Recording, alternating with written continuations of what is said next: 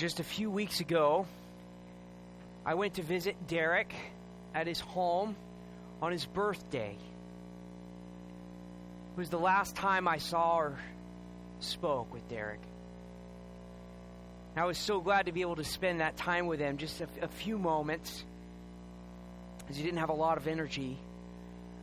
But we still laughed together. We talked about the goodness of God, even in the midst of his suffering from stomach cancer. But we did have some serious moments. At one point during our time together, Derek said to me, "Nathan, I used to think that living was hard, but dying is so much harder."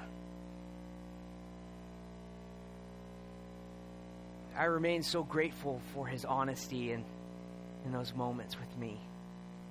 It was a ministry to me. Confronting the reality of death is so hard because it represents at least two things that are deeply unsettling to us as human beings, whether we are fully conscious of them or not. First, it represents a disruption of God's perfect will for each person. When God formed Adam from the dust of the earth, He breathed His very own breath of life into him. And that breath is what you and I are breathing right now, in this moment. And it was never supposed to end. Life and life abundant was God's plan from the beginning, and it's still God's plan. It's still God's desire for each of us. It's indeed God's desire for Derek and for you. Second, for many of us, confronting the reality of death represents the uncertainty of the future. No one anticipated that Derek would develop cancer in his stomach. None of us could know, just as I didn't know when I went to visit him on his birthday, when the last moment we would speak with Derek would be. This kind of uncertainty easily becomes fear. Fear of loss, fear of pain, fear of the unknown. So when we honestly confront death, just as Derek did, we know that it is a hard thing to endure. It is a hard thing to die. It leaves us with many questions about where God is and what He's doing, and may even leave us afraid for our loved ones and for ourselves. Yet God's word is not silent regarding the uncertainty and fear surrounding death. God's word speaks to us a word of life and hope. At the same time, God does not pretend that death is easy. God does not pretend that death does not hurt. So it is right for us to mourn. It is right for us to grieve our loss today. It is right for us to lament the fact that physical death remains a daily reality for us. In fact, not only is it okay for us to grieve, but God grieves. God grieves with us. Just a little bit later in the story that we began in John 11 just a few minutes ago, just a little bit later in that story, it's one of the most profound moments in all of the Bible, to me personally. Jesus is gone to be with his friends, Mary and Martha. Their brother Lazarus has died. And when Jesus saw Mary, who was Lazarus' sister, weeping, and the Jews who had come along with her also weeping, he was deeply moved in his spirit and greatly troubled. He said, "Where have you laid him?" They said to him, "Lord, come and see." So there Jesus is, seeing where they've laid the body of his friend. And Jesus wept. So the Jews said, "See how he loved him."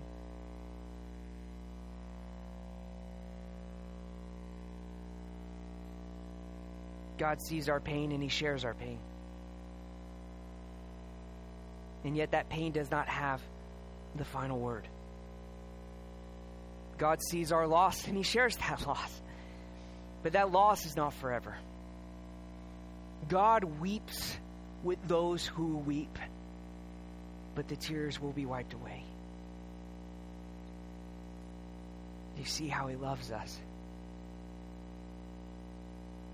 God's plan was and is for life. And while sin did indeed enter the world when Adam and Eve stopped trusting in God for their life, for their very breath, the story doesn't stop there, and it couldn't, because the God that we worship is not a God that will stand by and let the people he loves be overcome by evil.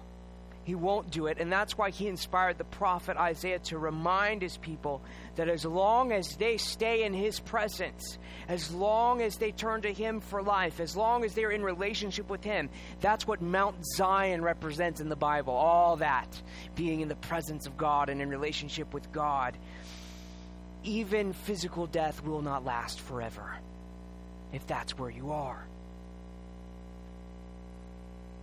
So we read, on this mountain, Zion, in his presence, the Lord of hosts will make for all peoples a feast of rich food, a feast of well-aged wine, of rich food, full of marrow, of aged wine, well refined. And he will swallow up on this mountain the covering that is cast over all peoples, the veil that is spread over all nations. That veil is the veil of mourning that the ancient people would put over their faces at the death of a loved one.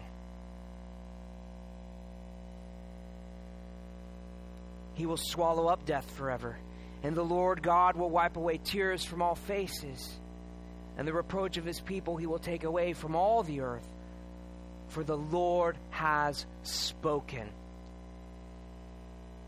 God gives us a word of life and of hope in these moments. And I think of the sweetness of this promise of a meal for Derek, who in the end couldn't eat anything much, and not even Holy Communion. But those of us that join him with the Lord, in the presence of the Lord, will share with him in a feast to end all feasts. And in fact, we're going to have a foretaste of that in just a minute. The veil that we so acutely feel today gets thinner when we come to the table. And it's going to be lifted totally, and death will be swallowed up, and we will be comforted totally and completely one day. But I want you to know that this promise really isn't just for the future. That there are moments where it breaks into the present. Yeah, we wait for ultimate reunification with Derek. We wait for his body to be raised from perishable ashes to imperishable glory. Nevertheless, we don't have to wait in anxiety, in uncertainty. We don't have to acknowledge death with fearful dread of the unknown, because courage in the face of death isn't just a possibility. It's a reality that is available to you today. I saw it in Derek. He had that. Has it. And that's because God has already made good on that promise for the future by sending his son, Jesus, 2,000 years ago. See, just like Adam and Eve, we sin. And we let that into our lives and into our bodies. And so physical and spiritual death happens. But Christ's sinlessness, that's what allowed him to take death with him to the grave. See, we sin, so he had to die in our place, because we sin, we start to die, and we have no power over that. Jesus never sinned, and because he was both a human being and God incarnate, then he had the power to defeat death by taking it on himself. And that's something you and I could never do, but that's exactly what he did. And so he was raised from the dead in the power of the Holy Spirit as confirmation and vindication that death is not the final word for those who find themselves in relationship with him. God has spoken through the prophets, and he has spoken through his Son, Jesus Christ, that death is not the final word. Life is the final word. And so his own resurrection body, which was scarred but healed, able to be touched, and yet no longer destined to decay, Jesus' resurrection body is the promise, the sign, the seal that you and me and Derek can be resurrected in the same way. And in a sense, we do die to ourselves spiritually, but only by leaving behind those attitudes, actions, and affections that lead us to physical and spiritual death. When we turn to Jesus, see, we're forgiven for all that, and we're turning to real life. We might be turning away from a kind of life that's not really life, old destructive desires,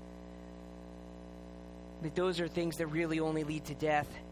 But when we turn to Jesus, we're turning towards spiritual, eternal life. And when we follow him, we receive that same spiritual life. Think about this with me. The same spiritual life that conquered death becomes ours. We share in that. And it's a gift. It's grace. It's all because God loves us.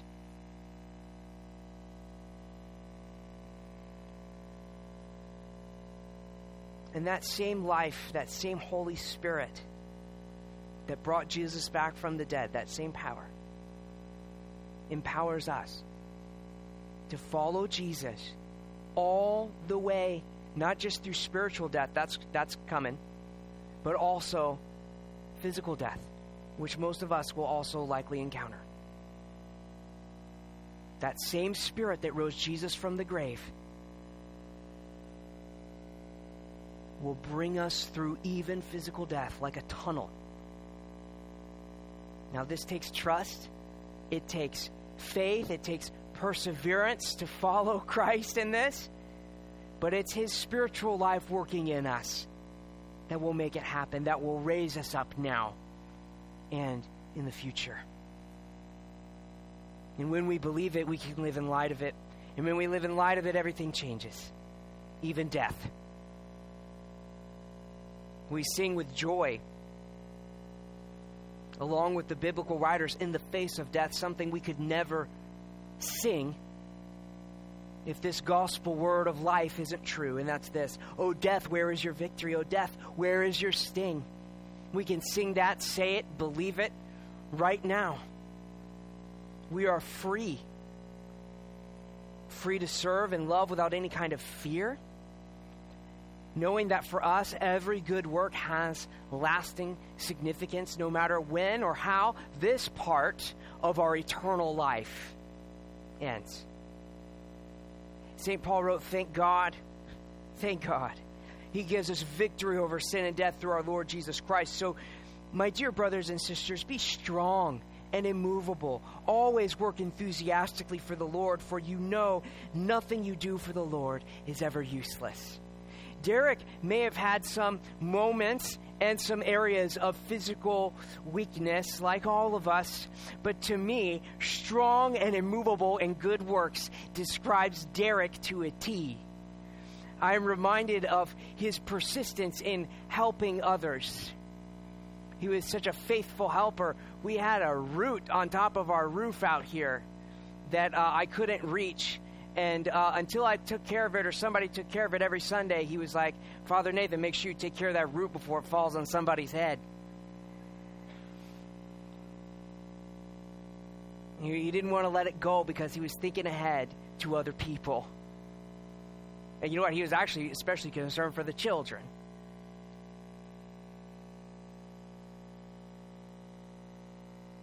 He lived a life of persistence in helping others, faithfulness in good works, faithfulness in prayer. Sent me texts all the time, not usually asking for prayer for himself, but asking me to join him in prayer for someone else. He had a constant desire to live in light of things that are true and beautiful. I asked Derek a few times over the past several months whether or not he was afraid. And he always told me he wasn't. He always said that while he would like to be healed immediately, he trusted that God only had good things in store and that this was just something he had to go through. He trusted that God was calling him closer to himself, even through days and weeks and months of suffering.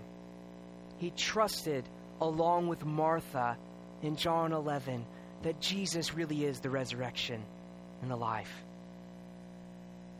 It was Derek's faith and trust in Jesus as the resurrection and the life that animated his abundant life all the way to the end.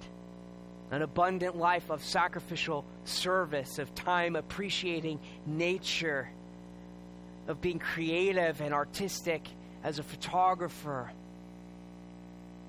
of enjoying loving family relationships. It was his faith and trust in Jesus as the resurrection and the life that allowed him to confront death with so much courage and certainty that this physical passing away was not his ultimate end. It couldn't be his ultimate end. And so that means he was also sure that it's not your ultimate end or my ultimate end either. I'm so grateful for Derek's witness in this. Derek passed away, as we say in church sometimes, in the sure and certain hope of the resurrection. So may we all take Derek's witness to the good news of Jesus to heart. God has swallowed up death. He has made a way for each of us and for all of us to share with Jesus in his resurrection and eternal life, starting today, starting right now, as we place our trust in him, as we follow him. We each have an opportunity right now to turn from death, to heed Derek's witness, and to turn toward our only way through death, which is by receiving spiritual and eternal life in Jesus right now. So, turn to life and turn to Jesus. Amen.